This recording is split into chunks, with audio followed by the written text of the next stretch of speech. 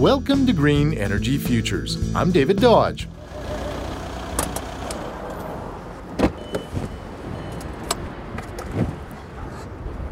A car pulls up to a gas pump at the Cowichan Petroleum Cardlock in Duncan, BC on Vancouver Island. And something occurs which happens thousands of times a day around the province, all except for one vital detail. Lynn Whitenbrock is filling up her tank with 100% biodiesel from the Cowichan Biodiesel Cooperative.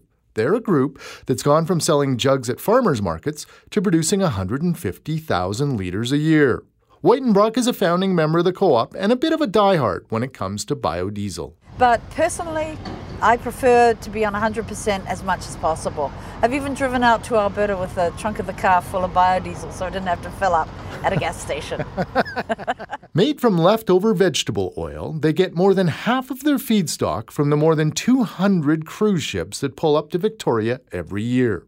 The rest comes mostly from restaurants. We started recycling all the waste cooking oil from the cruise ships, turning that into fuel, and then taking it back to Ogden Point where the tour buses are, and then fueling the same buses that meet the tourists that come off the ships. And so that was another great little closed loop system, completely recycling the waste product, turning it into a value-added fuel that was then taking the tourists around Victoria. That's Brian Roberts, the president of the Cowichan Biodiesel Cooperative.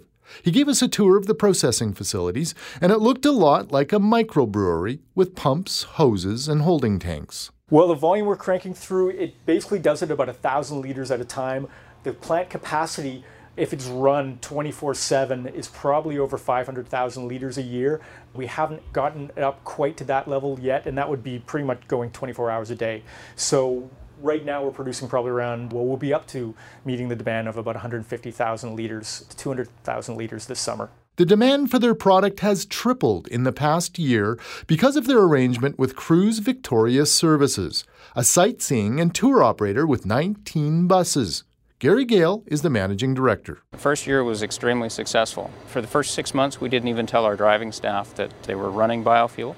And ultimately, when we did announce it, everybody was quite surprised because there was zero impact in terms of the overall operation, with the exception of lower overall emissions. Not only does CVS get lower greenhouse gas emissions, they produce a lot less black smoke or particulate matter than if they were burning regular diesel. 70% less, in fact. And the smell, well...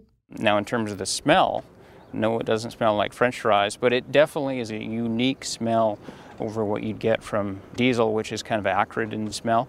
It's hard to say it's a wonderful smell, but it's not bad. It's certainly not unpleasant. Right now, there's about a 40-cent premium for the Cowichan Biodiesel Microbrew over regular fossil fuel diesel.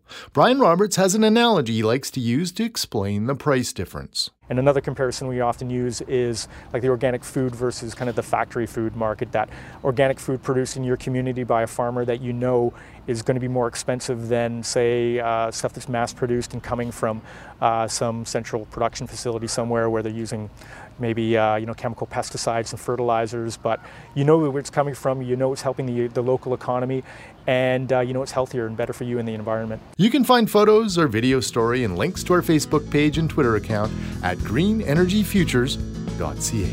Thank you for listening. I'm David Dodge.